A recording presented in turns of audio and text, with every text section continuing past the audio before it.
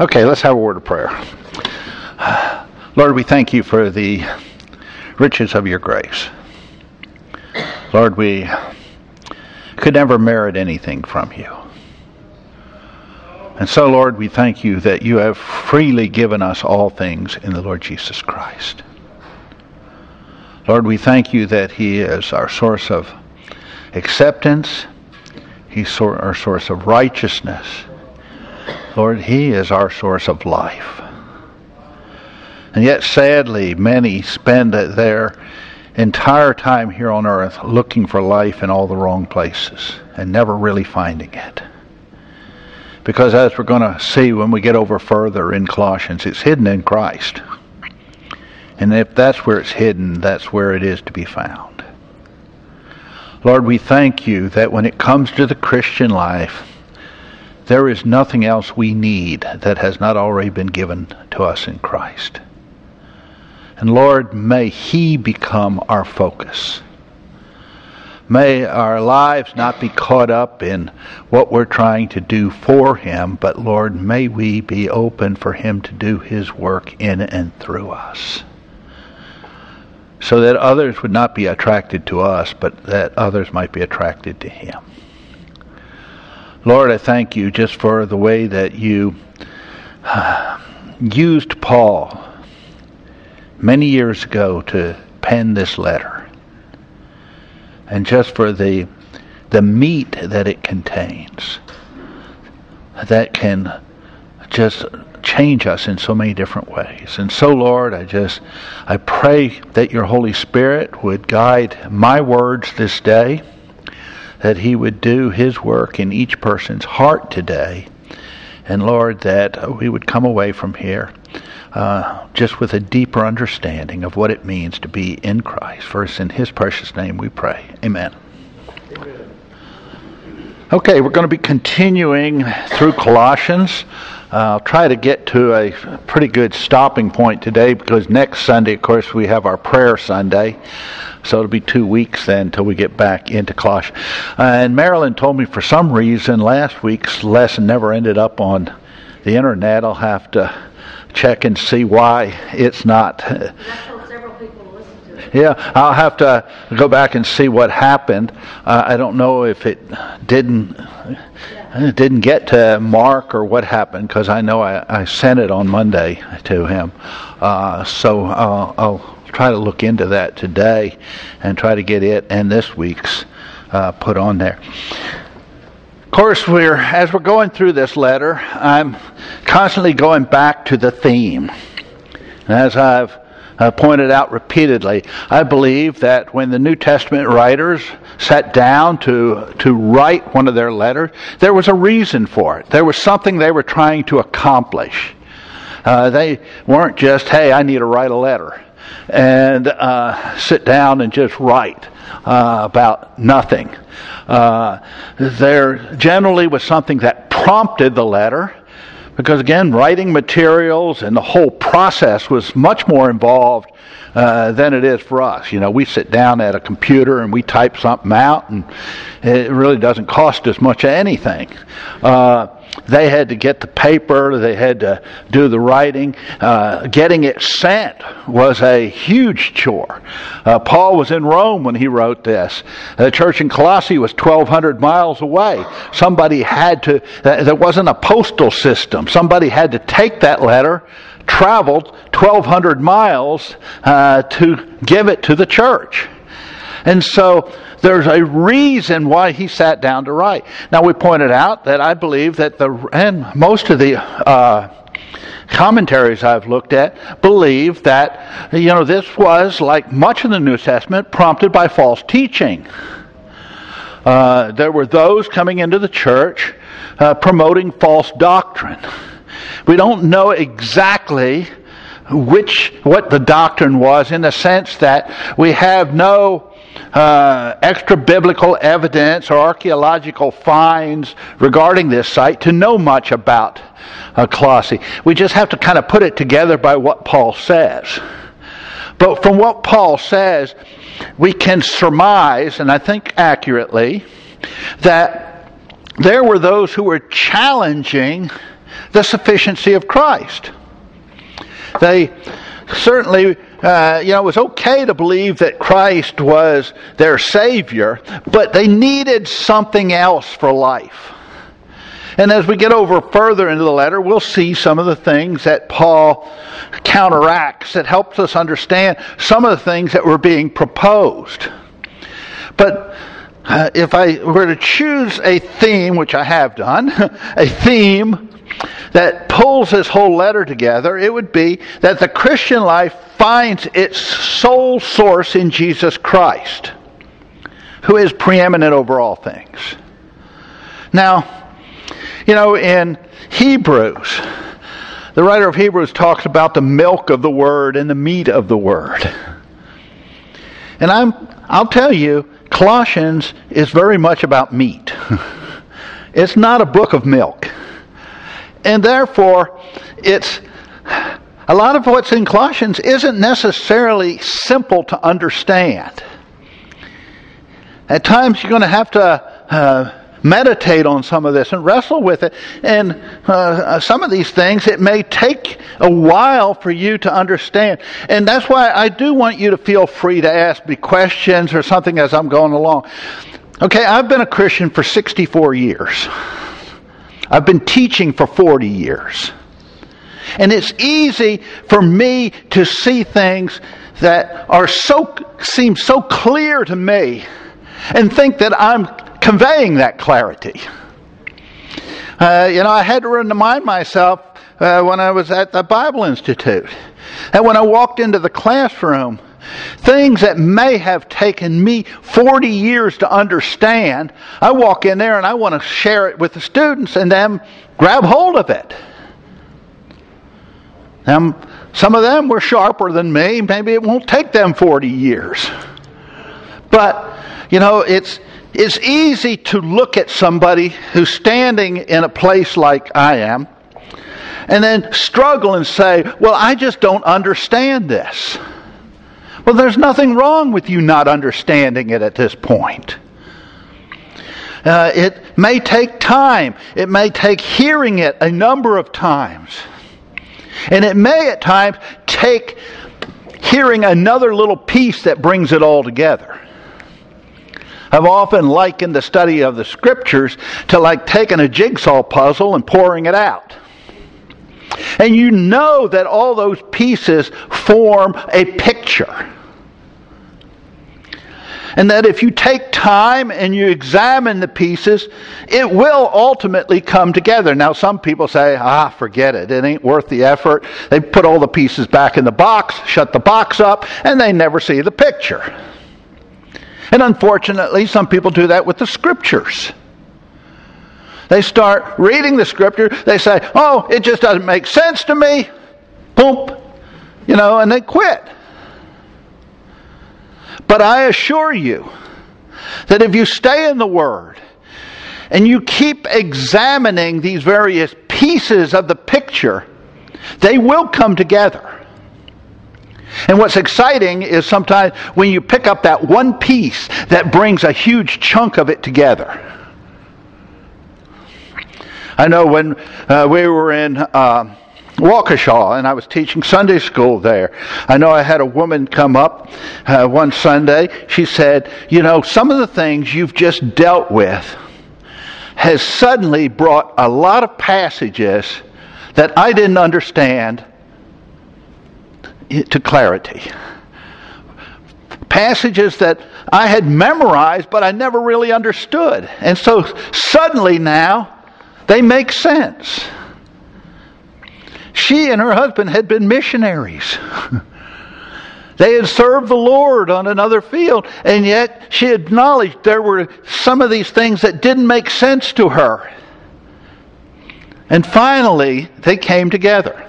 Now, I do that just to encourage you that if we're going through this and some of it you're struggling with and some of it doesn't make full sense to you, just take away from here what you can take away.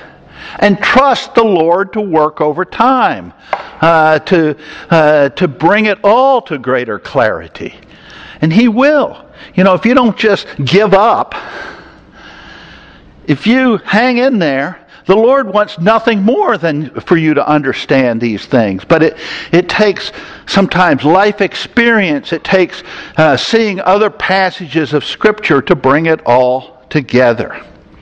Now, we've gone through, Paul's opening salutation. We've gone through his prayer of thanksgiving, his prayer of intercession, which we said revolve around the completed work of Christ. When Paul talked about his petitions for them, it wasn't that God would give them anything they didn't already have. It was for them to grow in their knowledge and understanding. And that's what you and I need. God will never provide you with anything else for the Christian life that you don't have at this very moment. That you haven't had since the moment you put your faith in the Lord Jesus Christ. But what He will do is develop your knowledge and understanding of those truths, so that they begin to impact your very life. Now, we moved last week into the third section of the letter, which focuses on the sufficiency of Christ. And His sufficiency is seen in His preeminence over all things.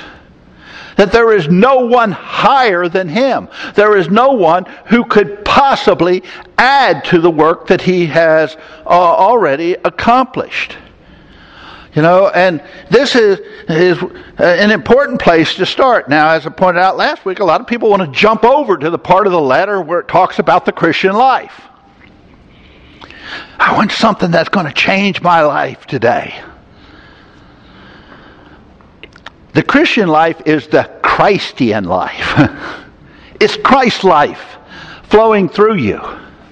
And if you want your daily life to change, it starts with a growing knowledge and understanding of Christ. Coming to really know Him. Now, I pointed out that knowing Him goes beyond just knowing facts about Him. But it does involve knowing facts about Him. It starts there at times, but then it grows beyond that. We are never to be satisfied with just knowing a lot of facts about Christ. We really want to know Him in an intimate, personal way. But we start with these facts, which I'm hoping that these facts help us understand why He is so worthy of us really investing the time and effort to get to know Him, as we come to see who He really is.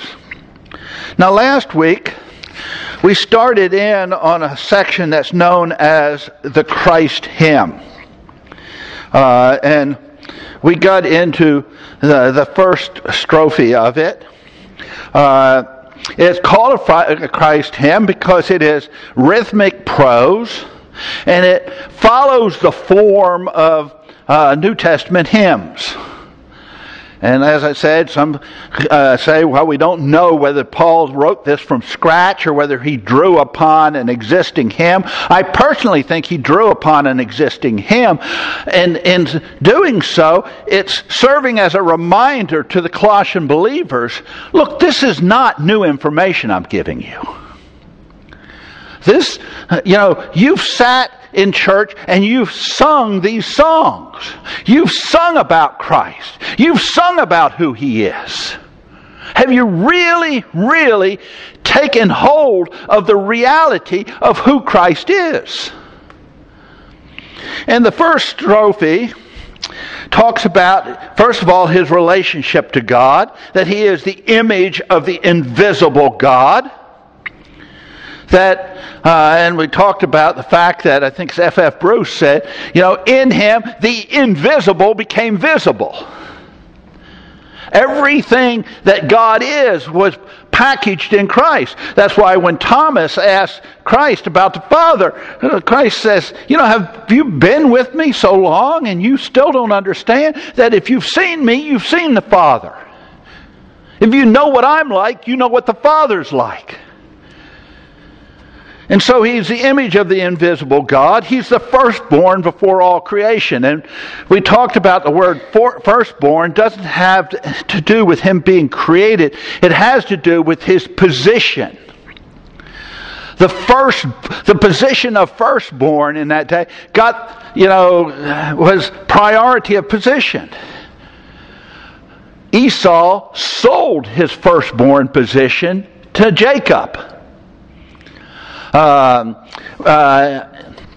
We find that Reuben lost his firstborn position to the two sons of Joseph.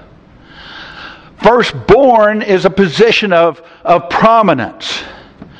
And when it comes to creation, all around us, Christ holds the position of firstborn over it.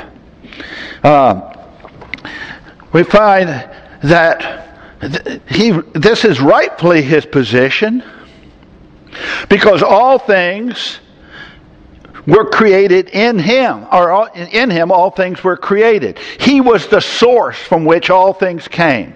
Heaven and earth, the whole universe, came out of Christ. He is the one that created it.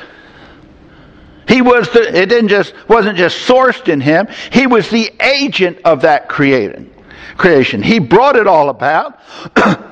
And everything that was created was not only created by Him, it was created for Him. This universe belongs to Christ. It's rightfully His.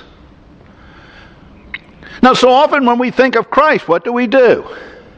We think of Him as our Savior, and we'll think of Him as the Son of God. But do we really stop and think of who Christ is?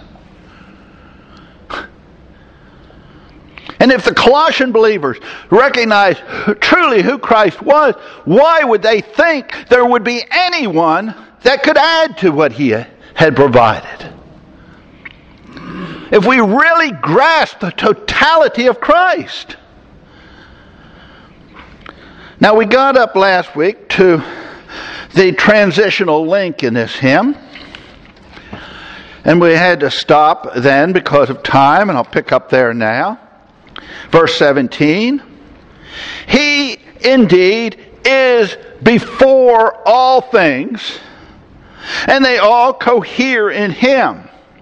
He is also the head and body of the church. Now, it's a transitional link because it moves us from His relationship to original creation to His relationship to the new creation, to the church. It transitions us. But it starts by stating, and He is before all things. His primacy in relationship to creation comes from the fact that He's before all things in every way possible. He's before all things in existence. He's before all things in importance. He's before all things in authority. He's before all things in eternality and in sovereignty. In every possible way, He is before all things. There is absolutely no one who is more significant than Him in the realm of creation. And His primacy goes on to include the fact that, and they all cohere in Him. We live in a world today where many don't want Christ to exist. Many want to discard Him. But Paul tells us that Christ, this very day, is what holds all this together. You walk outside, you look around, and you look at this universe, what you can see, and Paul says, Christ is the one who's holding it together. That if you took Christ out of the picture, everything would cease to exist. This world would no longer be here. We would no longer be here. He is the force that holds everything together. He didn't just bring it into being. He holds it together. Stop and think how awesome He is.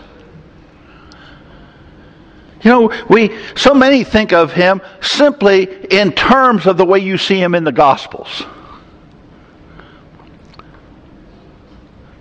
You know, in His humiliation, when He has set aside the use of His divine attributes for His own benefit, and He has come and lived here under human limitation. That's what people think of Jesus. But Paul says He's so much more than that.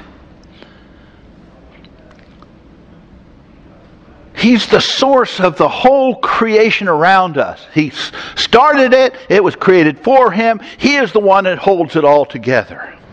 And from that, Paul flows into his relationship to the church, the new creation. He is also the head of the body, the church.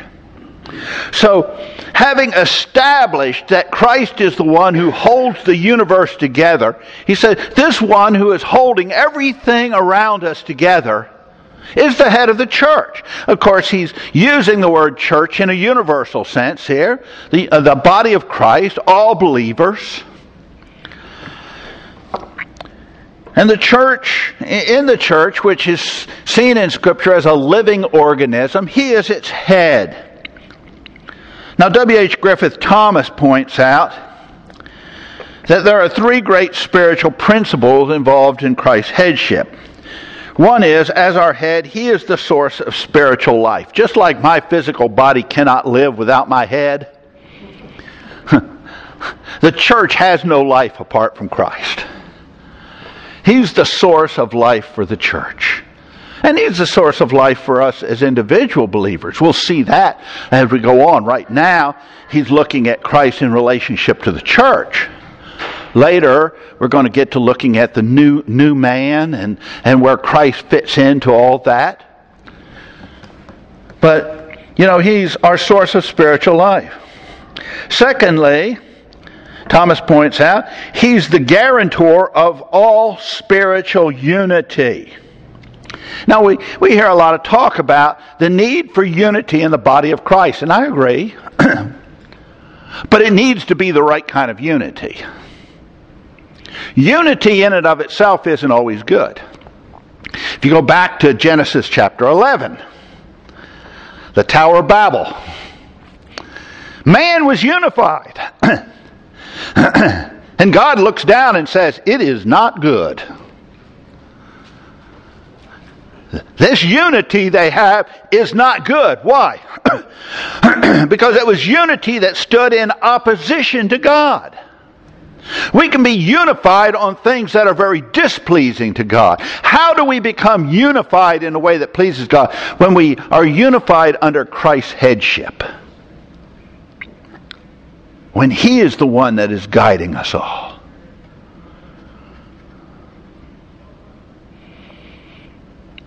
I mean, Jonelle and I, our prayer in our marriage is that we have a oneness that flows from sharing His mind, His view.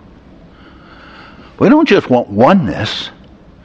We want a oneness that flows from Him. And Christ is the head of the church, and if we would truly let Him guide us, there would be unity, because He's not going to guide us in two different directions. Okay, when Joe and I are praying about certain things, we know that the Lord isn't going to give us two different answers. We can both be wrong, but we can't both be right if we have differing views.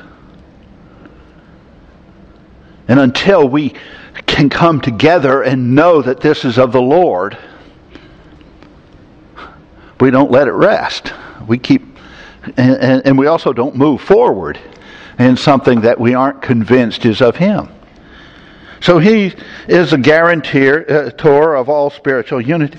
And as our head, he is the supreme spiritual authority. There is no one higher than him. He holds the ultimate position within the church. Now, this brings us to the second strophe of this hymn. Now, his position of preeminence in the realm of the new creation as its head is only right given the fact that, first of all, he is its beginning.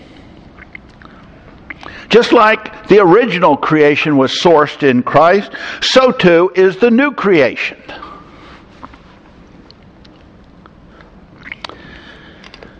Griffith Thomas writes, Christ is the great energizing origin of everything connected to the church.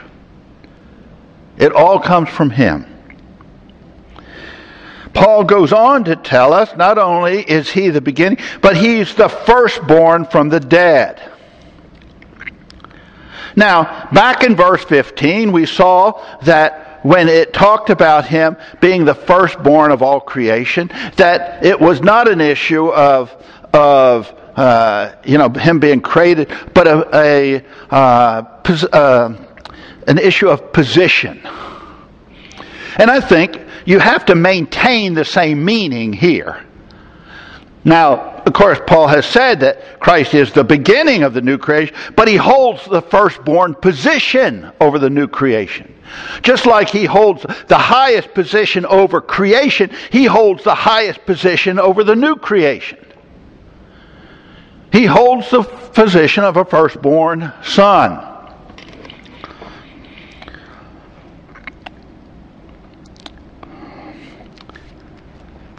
This position of firstborn from the dead, Paul tells us, gives him preeminence over all things. Now,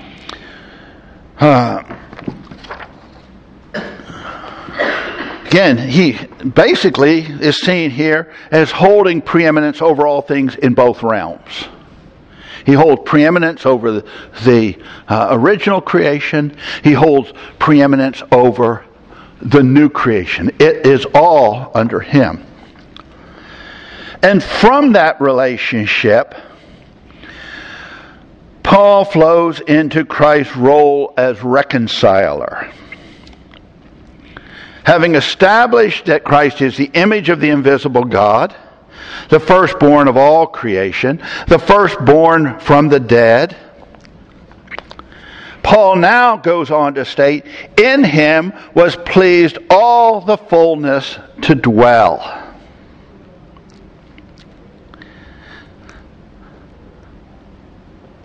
In him was pleased all the fullness to dwell. Now, most commentators that I've read approach verse 19 here from the standpoint that it's stating that that it pleased the Father for all the fullness of the Godhead to dwell in Christ. And when we get over to chapter 2, verse 9, Paul will state that. There he will state it in relationship to the fact that of our completeness in Christ, that since Christ possesses all the fullness of the Godhead, that we're complete in him. But I don't believe that's what Paul is saying here. I think Paul has a broader meaning.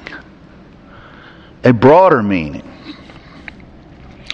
Now, he's just established in the opening strophe that Christ is the image of the invisible God. And we said that that means that in him the invisible was made visible. He's already established in the first strophe that everything God is packaged in Christ.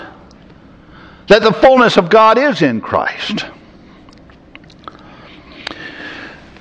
After establishing that, he went on to establish that Christ is the firstborn over all creation. That the fullness of creation is involved in Christ. And then he went on to deal with the new creation. Another thing, what Paul is saying here is that all fullness was pleased to dwell in him. All. The fullness of God, the fullness of creation, the fullness of the new creation, it is all in Christ. And therefore, he becomes the perfect one to reconcile all things. Because all fullness is in him.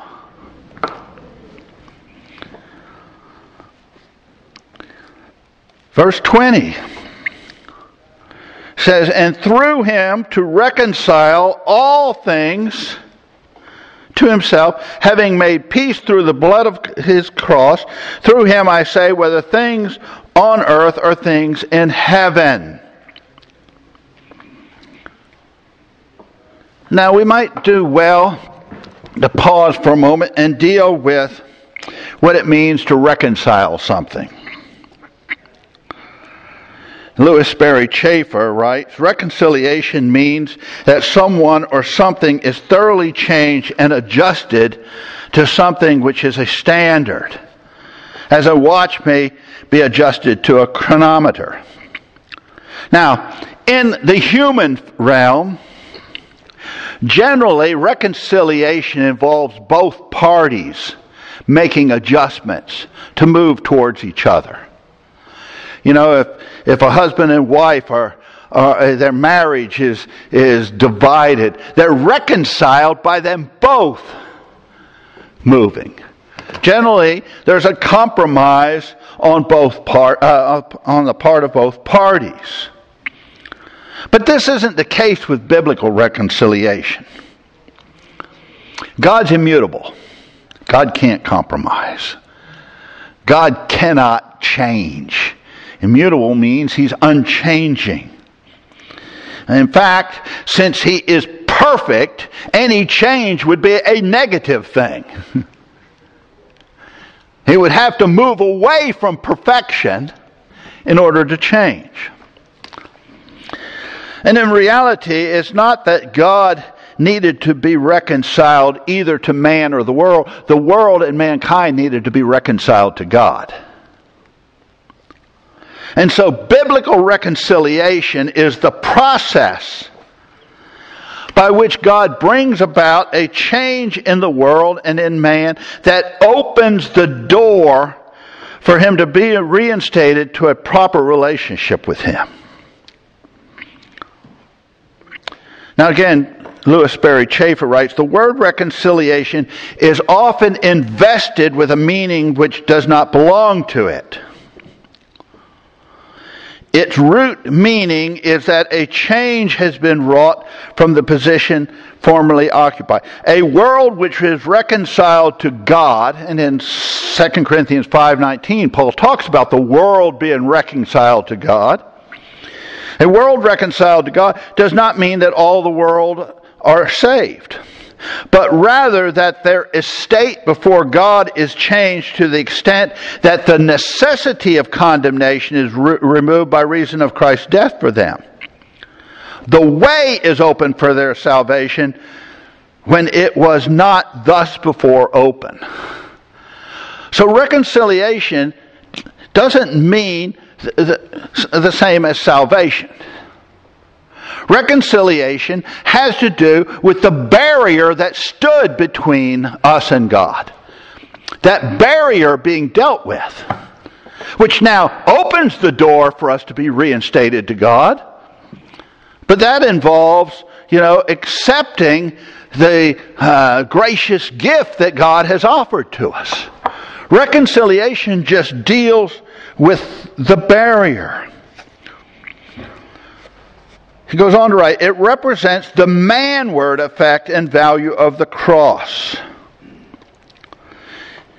And it's interesting that the Old Testament term most closely related in meaning to the New Testament word reconcile is the word atonement. In fact, the word atonement doesn't appear anywhere in the epistles. Reconciliation is probably the most closely related to it. Now, W.E. Vine writes, "It is the divine purpose on the ground of the work of Christ accomplished on the cross to bring the whole universe, except rebellious angels and unbelieving man, into full accord with the mind of God." And so in order to do that, to bring the whole universe in accord with God, God saw fit to place the fullness of all things in Christ and use Him as the agent to bring all things together. And I think it's significant here that man is not the only one in need of reconciliation. Sin has impacted all of creation. I'm just finishing teaching through Revelation in a Bible study on Sunday nights. And sin is not present in heaven, but the impact of sin is. As you go through the book of Revelation and you see all that's going on in the throne room of God during the tribulation, you see that heaven is impacted by the sin that's in the universe.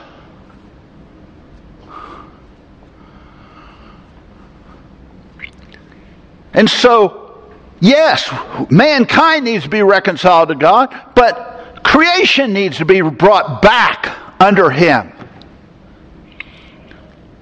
And Christ is the one chosen to bring it all back under Him. But reconciliation required more than just the fullness of all things being placed in Christ. It required more than just the fullness of God and the fullness of creation and the fullness of the new creation being placed in Him. Because of sin, there was this state of conflict that needed to be resolved, and the blood of Christ was the only way to resolve it. It was spilled for the reconciliation of all things. He says, whether things in heaven or things on earth. His blood made it possible for there to be peace between the two realms. Now, from where you and I stand, it's easy to question, how have things been reconciled? The world that you and I live in day to day is still very much in conflict with God. Creation is still under the turmoil of sin. I don't know if you noticed it, but things are not Edenic out there. We're still under the turmoil of sin. How can it therefore be stated here that Christ reconciled all things? I like the way William Kelly responds to that. He says, morally all is done. The price is paid. The work is accepted.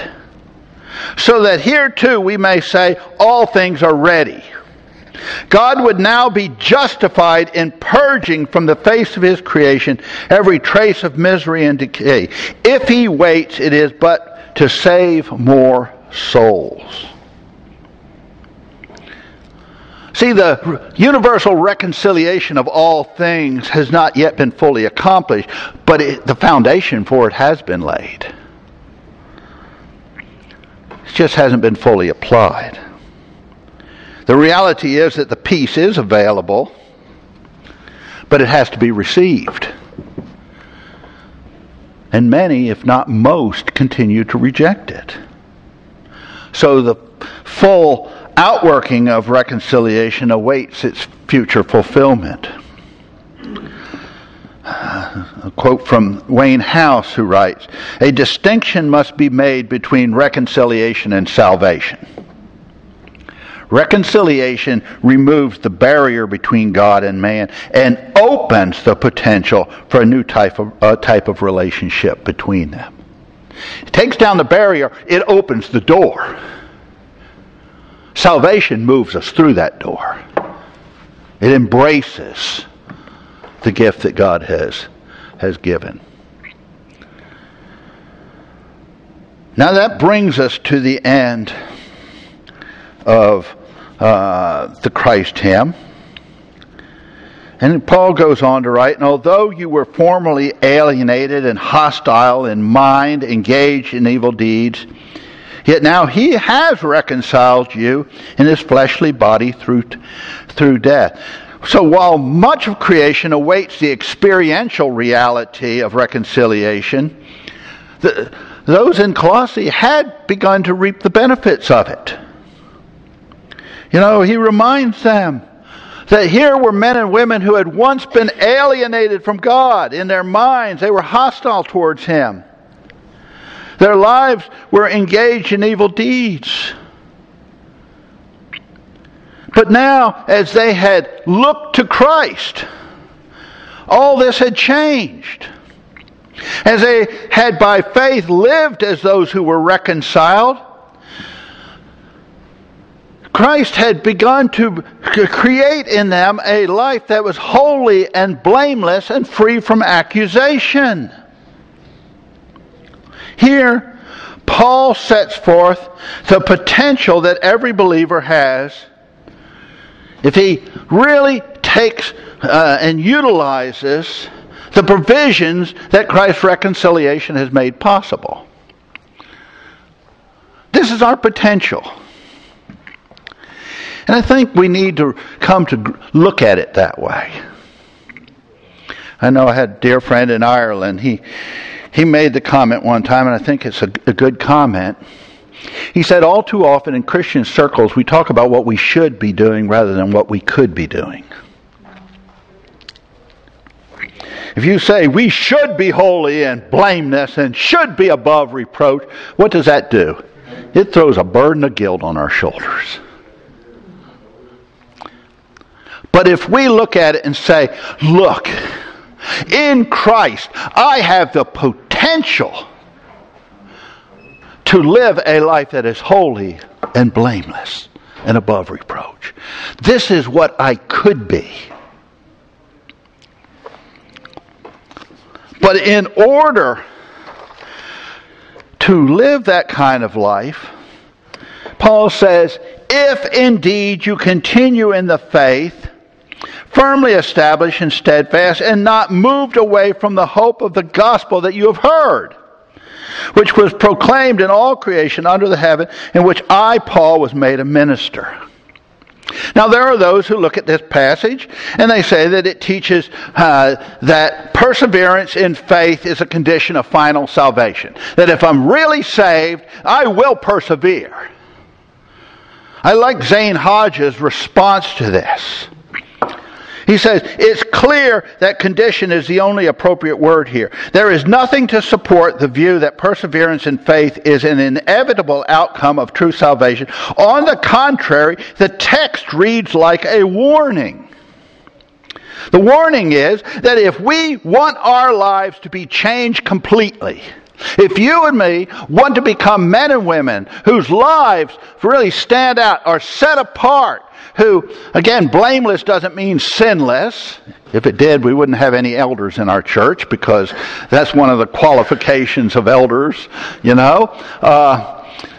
I don't think Ron claims to be sinless. If he does, he doesn't need to be an elder. Yeah, and we need to ask Betty. But, you know, if we want our lives to be described in this way, we've got to continue on in the gospel. Continue to appropriate that which is ours in Christ. See, this is important warning for the Colossian believers, because they were being confronted by false teachers who were trying to move them away from Christ. And Paul says the key is to continue in Christ, not to be moved away from it. And as I pointed out before, Paul, when he uses the word gospel, has a lot more depth to it than we often have. It's the fullness of what Christ has accomplished. Now we're out of time, and that does bring us at least to a good breaking point, because next time we'll start in on the next section in this letter, in which Paul starts speaking about his ministry. And Paul tells us that he preached Christ. That was the focus of his ministry. It wasn't some sort of a religious system or anything. Paul preached Christ. Why? Because he was convinced that everything we needed was to be found in him. Okay, we're out of time. Let me close in prayer. Lord, we do thank you just for the fullness of your provision in Christ. Lord, I thank you for the potential we have. And Lord, may we increasingly look to Christ and let him transform us. For it's in his precious name we pray. Amen.